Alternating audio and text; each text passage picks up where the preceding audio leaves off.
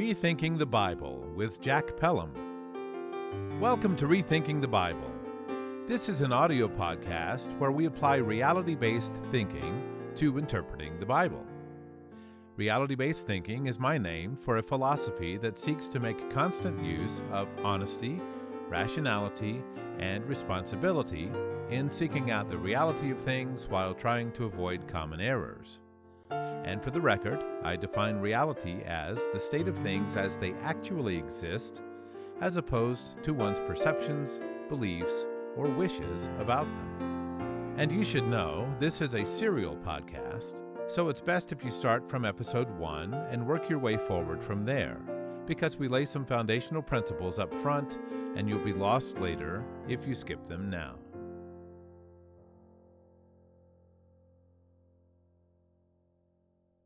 Well, after a very long absence, I suppose it would be appropriate to welcome myself back to the podcast.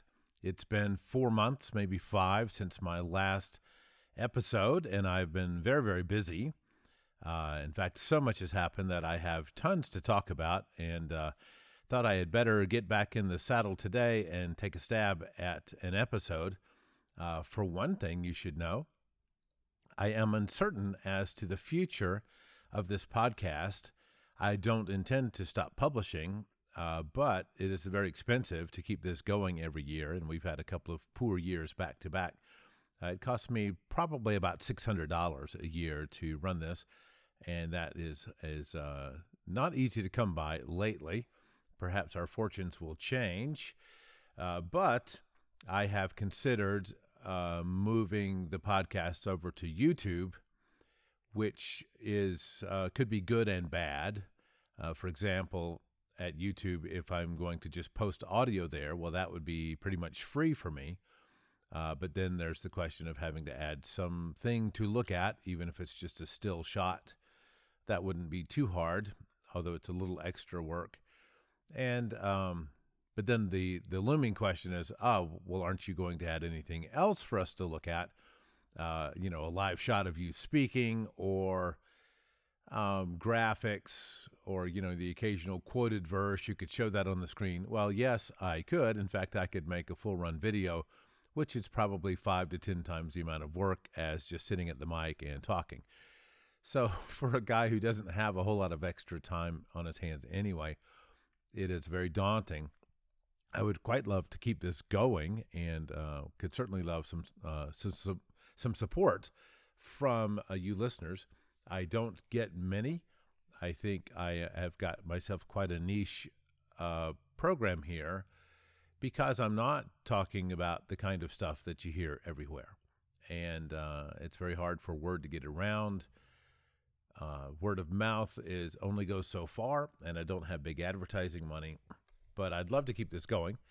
And so I wanted to say this right up front, in case this is the last episode that I pay for here on through my podcast service company that I'm hiring out. So if this should happen to be the last one, please know that you can always go find my regular blog site at jackpelham.com, jackpelham.com. And in fact, today I'm going to read to you and discuss an article I wrote there probably a month ago or so. And so you'll always be able to find me there. And if I do start some YouTube channel for this purpose, I will certainly advertise that there. So in the meantime, perhaps this won't be my last podcast episode here, and I hope that's the case. But I didn't want you to get lost and think that I had disappeared from the planet, in case you don't find me posting further episodes. So what has Jack been doing? Well, that's a very good question. You probably know by now, if you've been listening for long, that I have been running a homeschool program as a volunteer. This is my 4th year, and I've been teaching things like band and chorus and skits and public speaking and etiquette, constitution, reality-based thinking, things like this to homeschoolers, especially things that are hard to do well at home. And that has been a very enriching and challenging endeavor for 4 years now. We've rented a warehouse space. We've converted it into what we call the Great Room. And it's a pretty cool-looking room. Basically, it's a mini theater and classroom. And we have room to seat, 100, 125, something like that, to come see a show. We just closed out our semester last night with a Skitworks comedy show, which most of which we wrote ourselves. And we had a cast, I believe, of 11 and a crew of 2. And it was a very good show. But it wasn't just the close of the semester. It was the close of the program, the homeschool program we're discontinuing, and so with the Great Room itself. Well, this is a huge loss, and it's for economic reasons, mostly, that we're stopping. We've come into hard times. We weren't sure we could get through the summer, and we don't know what the enrollment in the fall would be like, especially given the failing economy. We'd already had some people not return this spring, and citing economic reasons for it. And so when gas money is hard to come by, it's hard to drive into town and bring your kids by the Great Room for a class for an hour or two. So times are hard. It seemed like the right thing to do, to not try to go to heroic measures to make it work, but to take a hiatus. And I do hope we'll come back to it, but there's just no telling what will happen. In the meantime, though, I learned a ton. I have worked with so many people on so many things and have learned an awful lot about what we're like as people. And if you followed me for long, you know that that's one of my bigger areas of interest is what kind of people are we? And, of course, I also mean what kind of person am I? Am I being what God had in mind when he made me? Or would I be some manner of disappointment to God, or even something that would anger God and irritate him? On Esau, I have thrown my sandal, or whatever he said. I would certainly hope to avoid that kind of judgment by God. Anyway, I've learned so much about people, and I want to talk about that some today in this article called Dysfunctional Christianity. I'm going to read it to you, and then where I can't stand it, I will butt into my own writing and make a few other comments here and there. But this idea, a lot of things have come together in my head more and more as I keep studying and learning and discussing and working with people. And I want to share a little bit, by way of introduction to this episode, about what I notice about people. And this is, public speaking class, this is singing, chorus, just all kinds of things. I notice that people are not really good at being self-aware. They may not know really what's coming out of their mouth or what it sounds like, how fast it was, how clearly spoken it was, what the tone of it is, whether it sounds like they're just reading or they're really acting a line like a real-life person would say it in a real-life situation. We're just not very good at that. And while this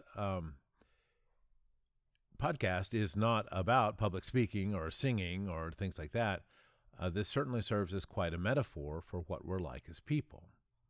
Because most of us don't realize that when we debate something on Facebook, we don't realize what is the quality of what we're putting out as we type our arguments. Or when we defend something, we don't realize whether what we're saying is excellent or whether it's faulty and needs work. And this is, of course, I'm generalizing. Some of us are better at this than others, and some are certainly better at some moments than we are at other moments. And so this is all complicated, but I wanted to make some general statements here about what we're like, because I see this all the time. I can get a speaker in speech class to mark down on the script in a speech that, hey, you should take a really big breath right here and pause for dramatic effect and be sure you're ready to go on. I can get them to make the mark, but can I get them to execute the mark the next time they read through the speech? Well, that is very difficult. The same thing happens in chorus with teens and adults. and with my younger singing groups too, we can make a breath mark in a song. Okay, we're all going to breathe here, but can I get them to do it? Or we can notate what vowel sound we're going to use in the middle of some word, but can I get them to actually execute that note when we get to it the next time we sing the song? Well, good luck with that. People are, some of them are good, some of them are not good, and even the good ones are not always consistent. And so this is a thing. We are not very good at being long-term self-aware of what we're doing in the moment. And then another thing, and I'm sure I've mentioned this before, so often I think we overestimate our ability to make changes. And what I mean is something like this. I've probably said these exact same words before on this podcast, but I'm going to say it again now. Say the actor's line is, "The tide is high at midnight," and it's delivered at too low a volume. The tide is high at midnight. And I'll say as the director, "Okay, let's hear that line again, but this time please do it loud." And they'll say, "The tide is high at midnight." And I'll say, no, I need it loud. Do it again. "The tide is high at midnight." Like, and I'll say, "Was that louder?" And they'll say, "Yeah." Like, no, it was not louder at all. And I say, "Okay, now let's go to like just crazy loud. Just go over the top." And they'll say, "The tide is high at midnight," where it's a little bit louder. And of course, we're looking at a sound pressure level meter on the wall to know exactly how loud it was. So we're looking at the numbers. You ask the actor or the speaker, "Was that louder?" "Yeah." "How much?" "Oh, a lot." "No, it wasn't a lot louder. It was only a little bit." And so it is very difficult. We've worked all semester in my speech class on being loud enough in our speeches because we don't use microphones, not in the first semester. And the reason we don't is because you have to train people to be aware of their volume. Okay, now again, this is all going to come back to the Bible, so please don't think this whole episode's about speech class. But they are just not very aware of it, and even after 13 weeks of training every week, they're still apt to get too soft in their final performance. It's an attentional thing. If they're not paying attention, it's not going to happen automatically unless they are just long-term trained. Well, I see this a lot with all manner of things, not only with somebody's performance in singing or speech or acting, but I also see it in their, don't want to use the word performance exactly, but in the way that they behave in class. Are they courteous? Are they kind? Are they respectful? Are they thoughtful about others? Do they respond well to things and so forth? Well, what if they haven't been very well trained? What if it's a thing that takes 13 weeks to learn or 13 years to learn and they haven't had that 13 years of training yet? Well, then they're going to be behind. And Kay and I, my wife, we trained our son James quite deliberately, apparently more deliberately than most people do. We trained him from the beginning in all manner of things: how to speak clearly, how to make sense when you ask a question, how to explain a thing well, and all this sort of, how to stay out of the middle of the aisle at Walmart so that others can get by, just all manner of things. We explained things, and one of the benefits of that is we seem to have developed a high level of trust where James knows that the things we've told him to do, well, there's a reason for that, and we can tell him what the reason is so that it's not just some arbitrary command. Go do this, go do that. And so it's worked out very well, and it's not infrequently that we find ourselves thinking, well, why can't this kid, this student, this other than James student, why can't he be like James? And we realize, well, has he had 18 years of training in this sort of thing, and 18 years of reading and discussion? Kay did all of James's homeschooling, and they read through classic literature for years and years and years and discussed it. And so these are the books that have stood the test of time. This is the wisdom of the ages. coming through, and all manner of genre that they read. And so he's got all this rich experience. Well, what if he didn't have that? Would he be like James? Well, no, he wouldn't, right? And so we've done our best to train him along the way, and certainly we could have done better if we knew better. And yet, here's a very rich experience as parents. Well, there's a nicely trained James, but then there are certainly others who aren't trained that well. Okay, so where are we going with this? I think we're in trouble. I believe, and I sort of getting into the first lines of my article that I'm going to read to you today. But I think in general, Christianity is in trouble, that it's not what God would intend it to be, that we've somehow gotten the wrong ideas about some things, and it is not the real deal. It's in fact, I have been thinking quite hard for some months now about doing some series about the real Jesus and who he is really compared to what is often said about him from the pulpit or in hearsay, among Christians, in the popular books, in the popular songs on the radio, the Christian radio. I think that the world has got him wrong a lot, and that the message that they spread about him is inaccurate in some very serious ways, and it has really bad consequences.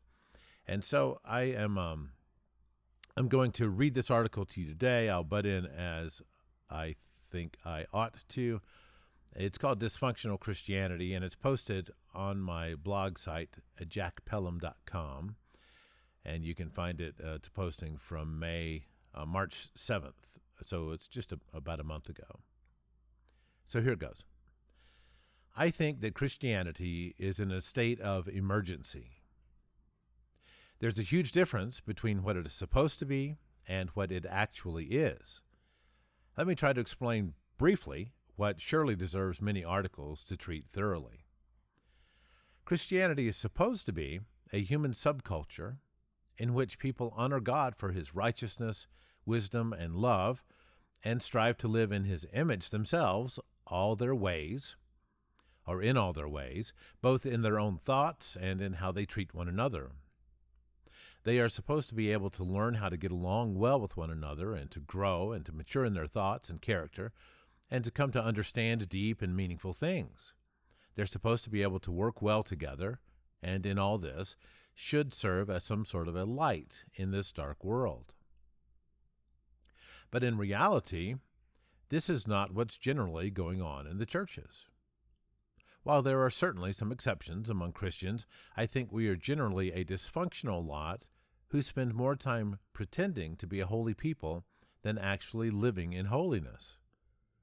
As a culture, and in our various microcultures that we have invented in our denominational world, we are not actually learning the precepts of God so much as we are learning memes and hearsay that we repeat incessantly to one another, creating echo chambers in which there is a collective effort to present what we were doing in a way that is much more impressive than what we're actually like. It is vain, empty, for show, and it makes a mockery of the actual teachings of Scripture. The way the church, and I put that in quotes, the way the church talks and thinks about itself has become a massive idol of sorts, taking the place of the true religion taught in the Scriptures, the God and Jesus and the Holy Spirit and the prophets and the apostles. And this is not a complete sentence, so you heard it here first. Anyway, I think you get the idea of what I'm saying. And going on, we are not like those people. We have trained ourselves not to be fully aware of that fact. Sure, we know it, and many among us regularly bemoan the sad state of the church today, but almost no one among us seems to be in the business of setting things right in our own camps. No, just like all the other camps, we're quite busy pretending to keep the church plates spinning, keeping the busyness going, keeping the traditions running, keeping the church services on schedule. And I put services in quotes because I'm still wondering what exactly is a worship service or a funeral service. Who are we serving when we do that, and where did we learn to call it that?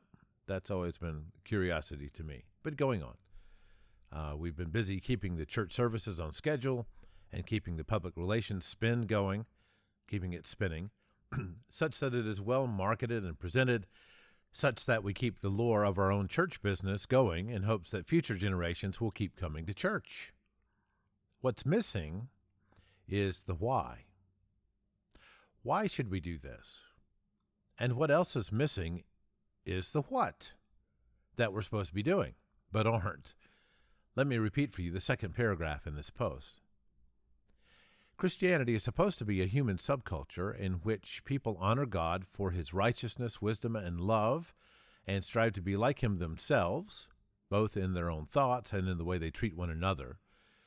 They are supposed to be able to get along well with one another, to grow and to mature in their thoughts and character, and to come to understand deep and meaningful things. They're supposed to be able to work well together, and in all this should serve as some sort of a light in this dark world. And that paragraph, of course, I'm butting in here, that is Jack's own view of things, which I could explain at great length, and how I came to that view from the scriptures. But there you go. That's what I think it's supposed to be. So going on. This may well be the sort of thing that we claim to be doing. It may be part of our lore, of our own self-talk, of our own media campaign. It may be part of the hearsay culture that we run, part of the things we say about ourselves as we try to keep the church machine running. But in actuality, we are far from such a people. We are not a bunch of people who are becoming substantially like Jesus in character. No, we are instead a people who cannot manage the basics of thinking, deciding, believing, and acting that are taught in Scripture. We have been mistrained, misinformed, mistreated, and misconditioned. We have been subjected to such a long train of errors and bad spiritual habits that we lack any meaningful awareness in some cases that we are in error. We've been lied to and misinformed so much that we struggle even to identify reality. We don't know how to discuss things with one another, and are so afraid of being hurt and or misunderstood that we quickly shut down. And that's going to be a major theme here, this shutting down and this being dysfunctional and not knowing how to talk things out. And so I go on. That is, we are cognitively and emotionally unfit for having such discussions. Where we could possibly work some things out, we don't. Instead, we shut down, being basically incapable of getting anything accomplished. All we do is to keep church running as we always have. Beyond that, we are incapable. No substantial reforms, no improvements, no repentance, no setting things right, no overhauls of any sort. We have become strange idolaters of a sort, where we ought to be worshiping God and striving to learn and to understand and to implement the great many principles and precepts and facts and thoughts that are in the Scriptures. We have traded all of that off for a religion of make-believe, in which we pretend that we, the church, already grasp it all, more or less, and where we discount the intellectual pursuits that would be necessary to actually understand it. The result is an inauthentic religion, where we spend much more time trying to appear as if we were a special organization than we spend trying to be special people. We've made idols of ourselves, idols of what we do, and of our own story. We don't see ourselves as we actually are, with our unimpressive track records, but we see ourselves, as some think of it, as, quote, the church triumphant, end quote. We can't agree on our own doctrines and practices. We don't know how, and we don't even try for the most part. Rather, we take it as a given that we ought to split up into our various camps where we can do as we please and to remain unbothered by the choices other Christians are making elsewhere. But it doesn't stop there. For within each camp, we have our own struggles of disagreement. We have our own members who are trying themselves, whether much or little, to make sense of this world and of the Scriptures. And what goes on in the church, whatever that means to them. And we've got to manage those people somehow. In most cases, this management of personnel in the churches is handled terribly, in ungodly fashion. There's a ubiquitous drive to control information, as if to keep things from getting out of hand. And practically every church subculture makes ample use of thought stoppers, manipulative techniques for getting the members to self-regulate in what they're willing to think about, to be curious about, to look into, to explore and examine, and to ask questions about, or to make public comments about. Indeed, one of the greatest threats in most church cultures has become the genuine question, of the sort one asks when trying to understand how things are, the sort of mental output that even a child can produce. Ask a genuine question in most churches and see if the answer you get doesn't seem to be the sort of answer that suggests that no further questions ought be asked. Or see if, rather, the one asking the question is encouraged to ask on until his curiosity has been satisfied. I doubt very much you'll find the latter. Indeed, the one asking, quote, too many questions, end quote, is likely to be pulled aside rather quickly so as to modify the question-asking behavior. Various reasons may be given for the need to stop asking. They may be things like, your questions are making people uncomfortable, or they're making people struggle with their faith. Or the criticisms may be aimed at you personally, such as, I get the feeling that your questions are motivated by pride, or by a desire to stir up trouble, or by a desire simply to challenge the leaders as if you were vying for control. Or more informally, these kinds of things often come out as one-liners like these. You just like to argue. You always have to be right. You love to hear the sound of your own voice. You don't have a very quiet and gentle spirit. I sure do hear a lot of Jack in your questions, and not much Jesus. You are prideful. You are independent. You're just bitter. People may tell you these things, having heard them themselves over and over for many years in their own church experience, whether they've been told these by others and have learned to quit asking questions themselves, or whether they simply overheard them and are now stepping in to play their own part in the grand hearsay exercise that has become the church. It's a mindless practice aimed at promoting more mindlessness. And what happens when such tactics are unsuccessful at shutting down the questions and challenges to the going beliefs and practices? Well, generally, the heat gets turned up. The pushback against the questioner or challenger normally gets hotter as needed to make them stop. Perhaps some sin of theirs is singled out in order to drive them away, even if other members, who aren't the questioner challenger sort, are living with the same sins and aren't confronted. Perhaps they are deliberately slighted, such that they'll take offense and quit coming to the church.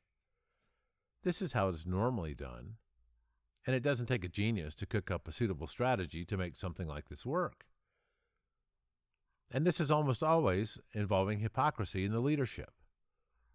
In particular, it involves the hiding and or excusing of leaders' sins, or injustice, errors, bad behaviors.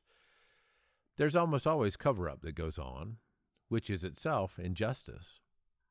And members get caught in the middle and are forced to take sides.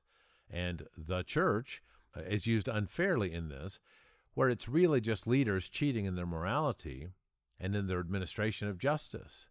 It's done in the name of, quote, the church, end quote, and even of Jesus, such that the resulting actions of the leadership are counted as official church business, and I would add here, as official Jesus business or God business. We've all seen this, if we've had our eyes open. I know of no denomination that is immune to it, even among the ones that proudly consider themselves non-denominational. And if you fast forward through a few decades of this sort of church experience, you get to a spot where you have an entire church culture that has been mistreated in such ways, and that has been psychologically conditioned into quite a dysfunctional lot.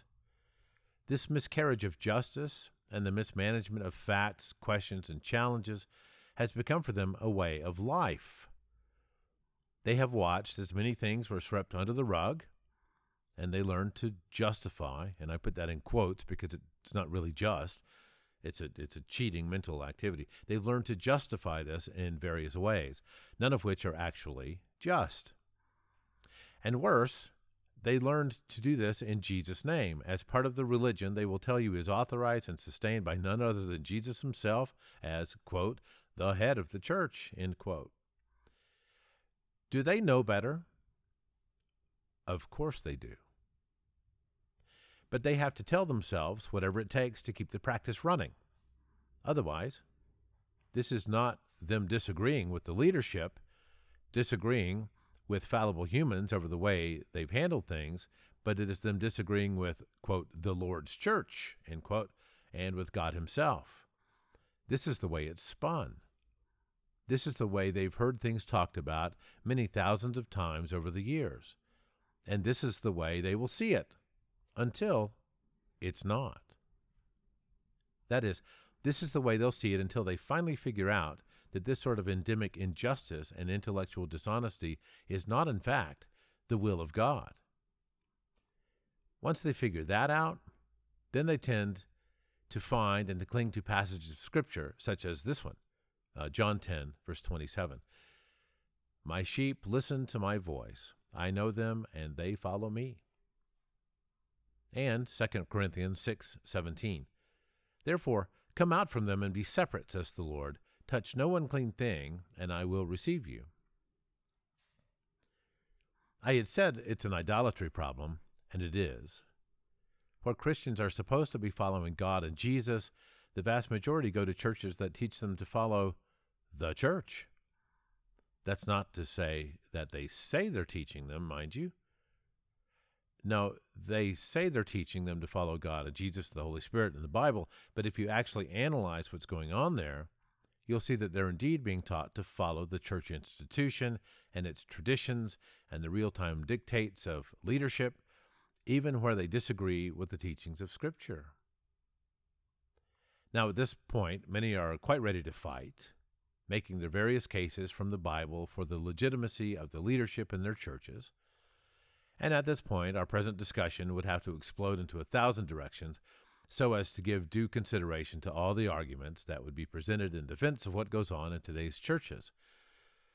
But I'm not going to go there in proper at this point. Rather, I'll deal with that in subsequent articles, if I haven't already written about it somewhere or other. Let me make this one point right away, however. The sheer fact that there are, among the churches, so many different teachings about the proper structure and authority of church leadership should itself be an exceedingly troubling and offsetting fact.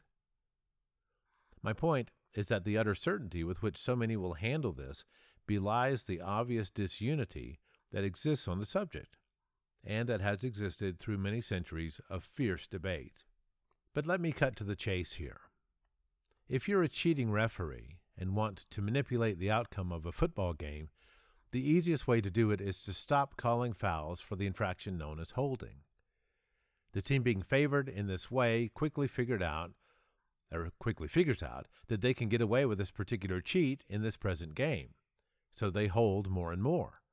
Meanwhile, the other team continues to be penalized for holding whenever they do it, and the favored team enjoys a substantial and unfair advantage in being allowed to break this particular rule with impunity. This is what every church I know does in protection of leadership, and whatever they happen to call it in their own church culture. A rank-and-file member who molests one of the youth group may well be run off, but when a church leader does it, a great many congregations, and not all of them, mind you, but a great many will consider that a special case. No penalty flag is thrown. And why not? Well, it might, quote, cause people to struggle, end quote, or, quote, give the Lord's church a bad reputation, end quote. Or perhaps some other consideration is overemphasized, such as that the family of the church leader who sinned would be really harmed if this were to come out. These are vain excuses, to be sure, yet they are so commonly practiced as to sound quite legitimate to many millions of believers today. And meanwhile, many a wounded teen and family are left to suffer without the proper closure of a just treatment of the offense. And this, sadly, is a way of life for a great many Christian families. Let me repeat.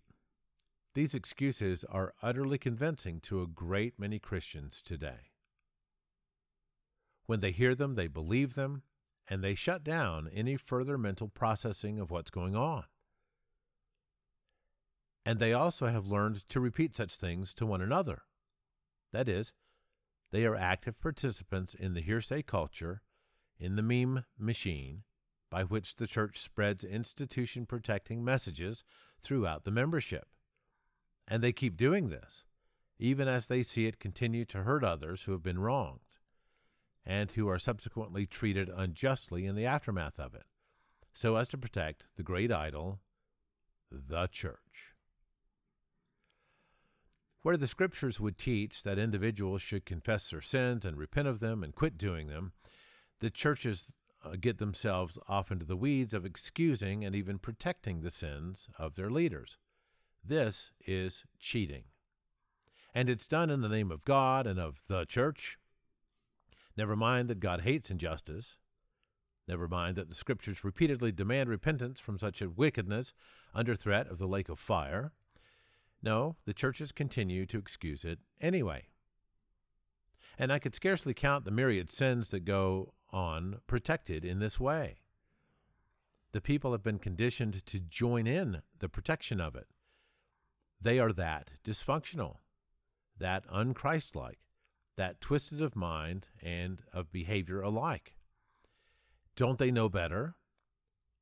Yes, but they are torn between two masters, between Jesus and the church.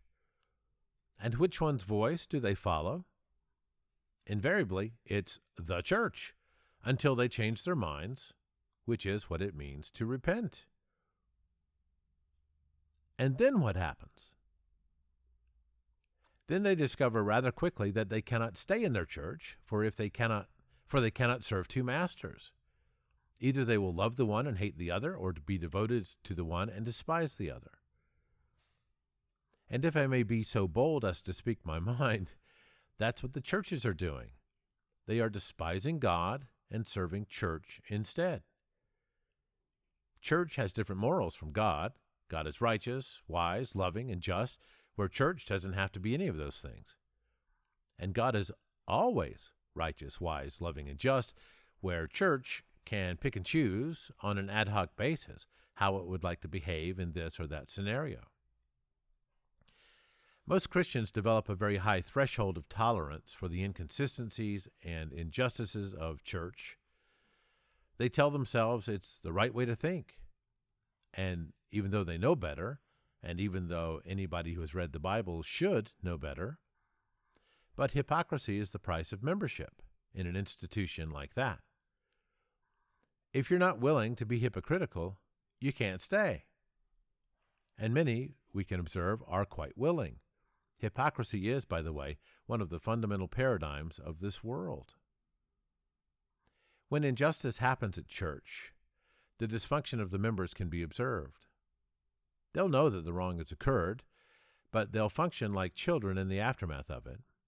The institution will be protected in most cases, and the penalty flags won't be thrown against every foul as needed to protect the leadership. God utterly hates injustice, but church does not.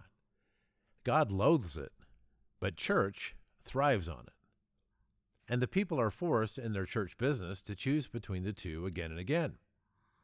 And a great many will never reason their way out of that quagmire. It's quite simple, actually, but to them, it's complicated. But it's complicated because of one very fundamental dysfunction. That is, they have learned to set aside the truth of a matter in deference to some higher priority. It's that bad. And this makes them dysfunctional in so many other ways.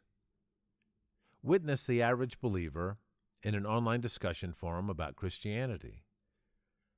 Most cannot navigate disagreements or wide-ranging discussions well at all. They can't handle being disagreed with. They get all caught up in the weeds of wanting to know each other's tone and can't manage to deal with the actual facts of what's being written to them. They are quick to take personal offense and lose sight of the basics such as fact, logic, and sourcing rather quickly. They can't constrain themselves to avoid taking Scripture out of context, and there's no shortage of examples of this. They can't constrain themselves to say and to write only that which they know to be strictly and demonstrably true. They simply must include other material, exaggerating its worthiness. In short, they end up executing upon others the same manner of hearsay treatment that they've been trained in at church. They get triggered by things and they shut down, just like they've been conditioned to do at church. You'll likely have to search a long time before you ever find two of them who can set out to discuss and study some grand Bible topic and who can remain functional in that study for 6 months. It will have crashed and burned much sooner than that. The modern Christian is a champion of abandoned trails, which I've discussed here before on this podcast. That is, of ideas and topics that seem worthy of investigation, but that will invariably be abandoned before any good has come of it. We are victims of 1,000 distractions, of 1,000 thought stoppers and redirections and manipulations. Our minds are not well trained for paying attention long term or for seeing a matter through to its end, and of course they're not. Indeed, we've been deliberately trained in exactly the opposite for our entire church lives. We've been so conditioned to pause at the least sign of emotional trouble or of conflict, or at the least accusation of wrongdoing or hint of suspicion. We have victimized each other while thinking that we're doing God's service in it all. This should not be. And that is the fact. The reader who cares about the sad state I'm pointing out will surely want to know, okay, what now? But I say, first things first. Let this fact be stated loud and clear that the current state of things is unjust, dishonest, and hypocritical, and that it must be abandoned by anyone wishing to be an authentic follower of Jesus. An article like this will be intriguing to many, but the question that lies in the balance is this: what will be done with this fact? The choices in the extremes are, number 1, to repent of it completely, or number 2, to do something less than complete repentance. Number 2 is by far the most popular option.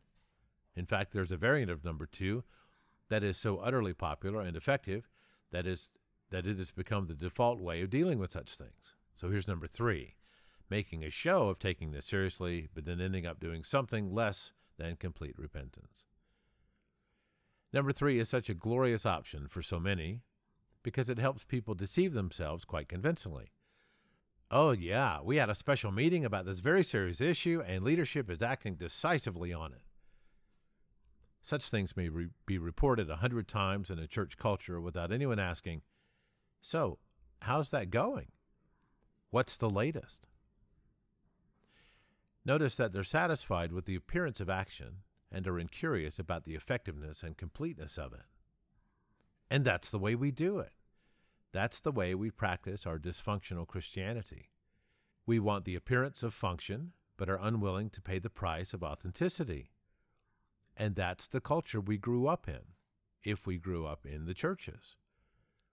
I know of no exceptions to this rule. I will frequently ask people to cite examples of exceptions, and every once in a while, I run across someone who is so deluded as to send me the address of their church, which is demonstrably like the rest in these days. But most people know. They know their congregation is in a bad way. The doctrinal particulars may vary slightly, but every church institution I know of has the same sort of bad ingredients mixed into their bowl, even if they can boast that their recipes are different. This is not righteous. A post like this should rightly raise 100 questions or more, and most of them very good ones.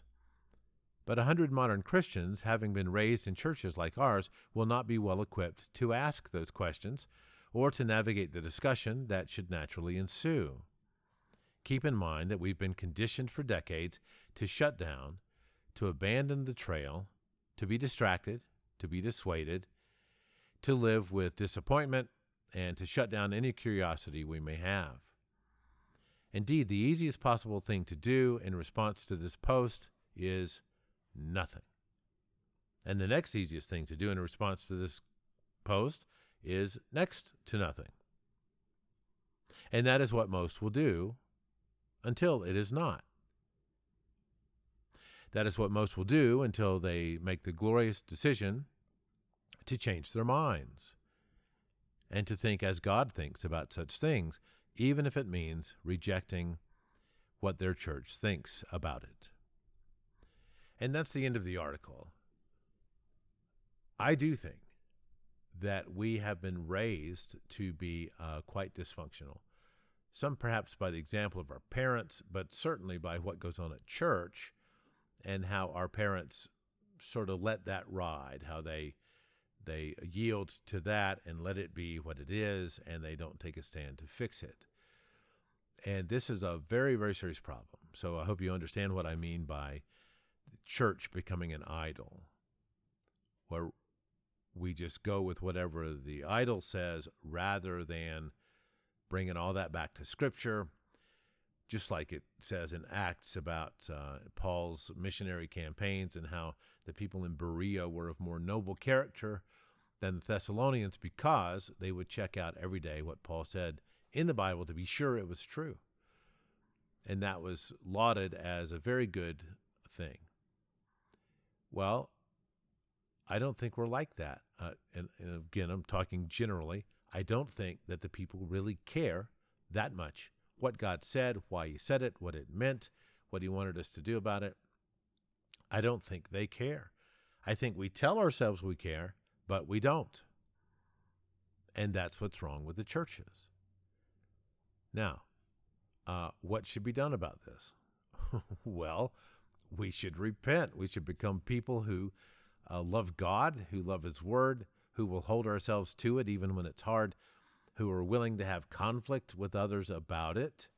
You know, think about it. Jesus, whom every church will say is like the most righteous person ever, he had conflicts about it that he could have avoided, and they led to his death. And he knew this ahead of time. He knew where it was going, and yet he did it anyway.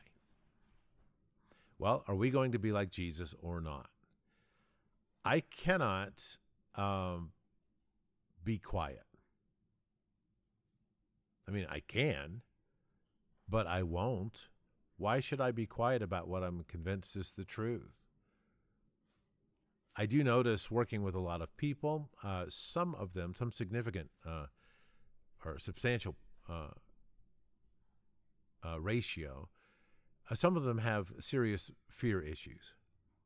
They won't speak in front of others. They won't speak up in class to answer a question. They won't sing in front of others.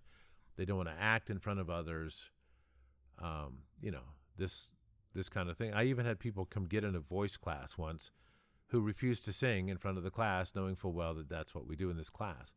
So I'm thinking, why did you sign up for this class? It was insane.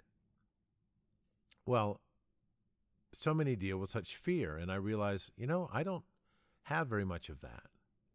And why not?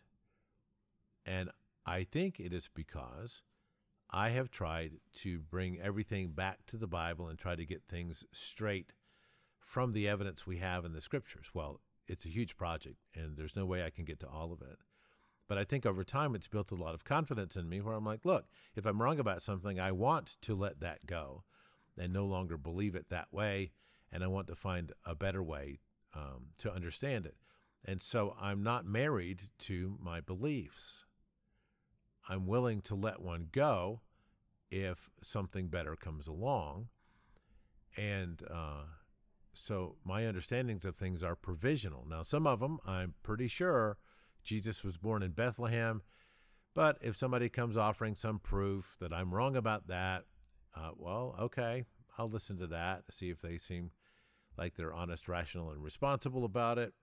So I hope you understand what I mean about keeping my beliefs in provisional status rather than firm. I think other people want to exaggerate the level of certainty that their beliefs should be assigned.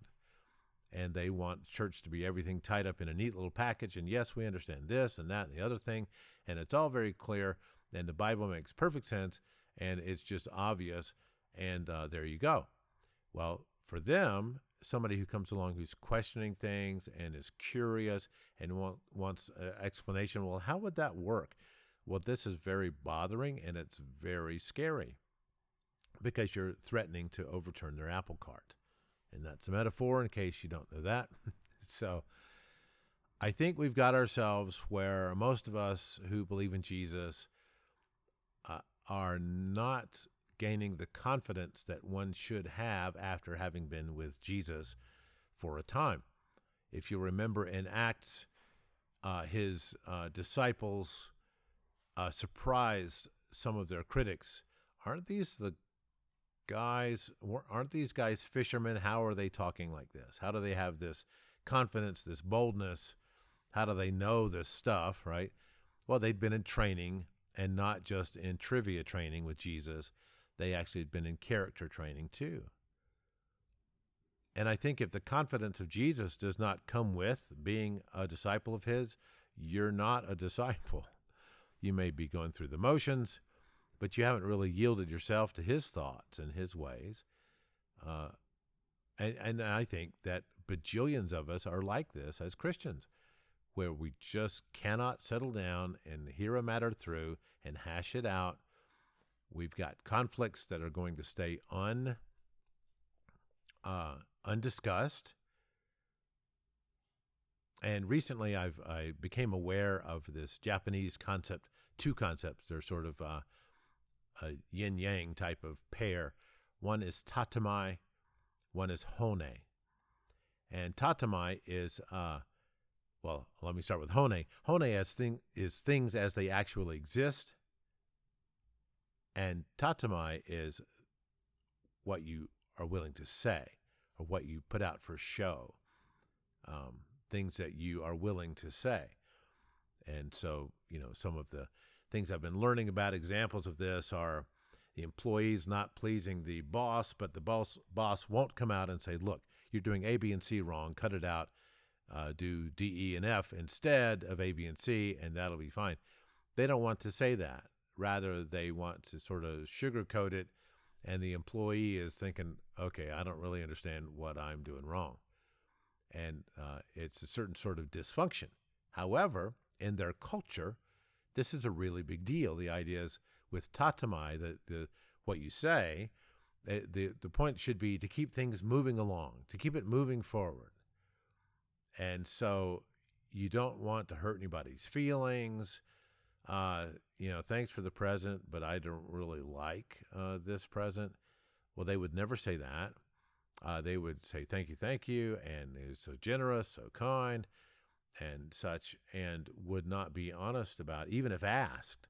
Well, what did you like it? I mean, do I need to take it back and get you? Oh, no, it's fine. It's fine. I love it.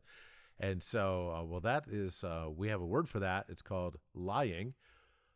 And yet their idea and culture is, no, we got to keep things moving along. Well, I watched several videos about this, talked about it, did some reading about it. And I realized, well, we do that here in America too. And church is so much about that. Hey, bro, how you doing? Oh, great. You? Oh, fine. Yeah, thanks. Okay, bye. Well, neither one of them's doing great. They both have stuff that's heavy on their heart, and they probably ought to sit down and talk about it, but they don't because they want to keep things moving along. And I think that has so much to do with how churches are run. And am I stereotyping? Oh, sure. Am I doing that without good reason? Well, I don't know of churches that aren't like that. I know of some people who aren't like that, but they don't tend to get along very well at church because they challenge that sort of a system. They challenge that dynamic, that disposition, that corporate culture for what are we supposed to be like here at church. Well, they don't play the tatamai game. They're hone. They're straight up, what's the truth? What's the actuality of things? And that does not go across very well. And you know who else was like that? Jesus was. And so this comes back to what I was saying in my introductory remarks about wanting to do some series on the real Jesus versus the fake one that you learn about at church. I also have in mind another sort of blunt title for a series called Dumb Junk I Learned at Church and What They Should Have Taught Me Instead. Because I just think so much of this goes on. It's funny, in my later years, one of my goals is not to become the grumpy old man. And yet the more I learn about what's righteous, the more unrighteousness I notice in the world. And it would definitely be easy to get in this groove of just griping, constantly fussing this and that, this and the other thing. Well, what are you going to do? If you're going to keep learning, you're going to keep noticing other people's mistakes. We notice this in public speaking class where a kid comes back and says, man, I paid attention to the cashier at Walmart the other day, and boy, was she not a good speaker. Well, yeah, that's natural to happen. Same thing in reality-based thinking class. Yeah, a lot of people make this kind of error. Yes, they do. Thanks for noticing, right? In fact, we do better noticing such things in others than in ourselves. So, anyway, I don't want to belabor the point too much. I think that overall, if you want to talk about us Christians as a group, we're a pretty sad lot. And I think it's because there are so many church institutions out there putting out this twisted view of Jesus that the members, while they should know who Jesus really is, they don't. And it's so easy to lie to themselves and say they're being godly when they're not. And it's easy to get away with that at church, especially if it's a big tent, if they're trying to gather a bunch of people for lots of tithing and such. Obviously, they're going to have to relax the rules. And, how many people can hang with Jesus without getting offended and run off? Frequently, I remember the apostles like, do you realize what you just said offended them? Jesus totally realized it. He knew what time it was. So he was not trying to build a big tent. He was trying to find authentic disciples.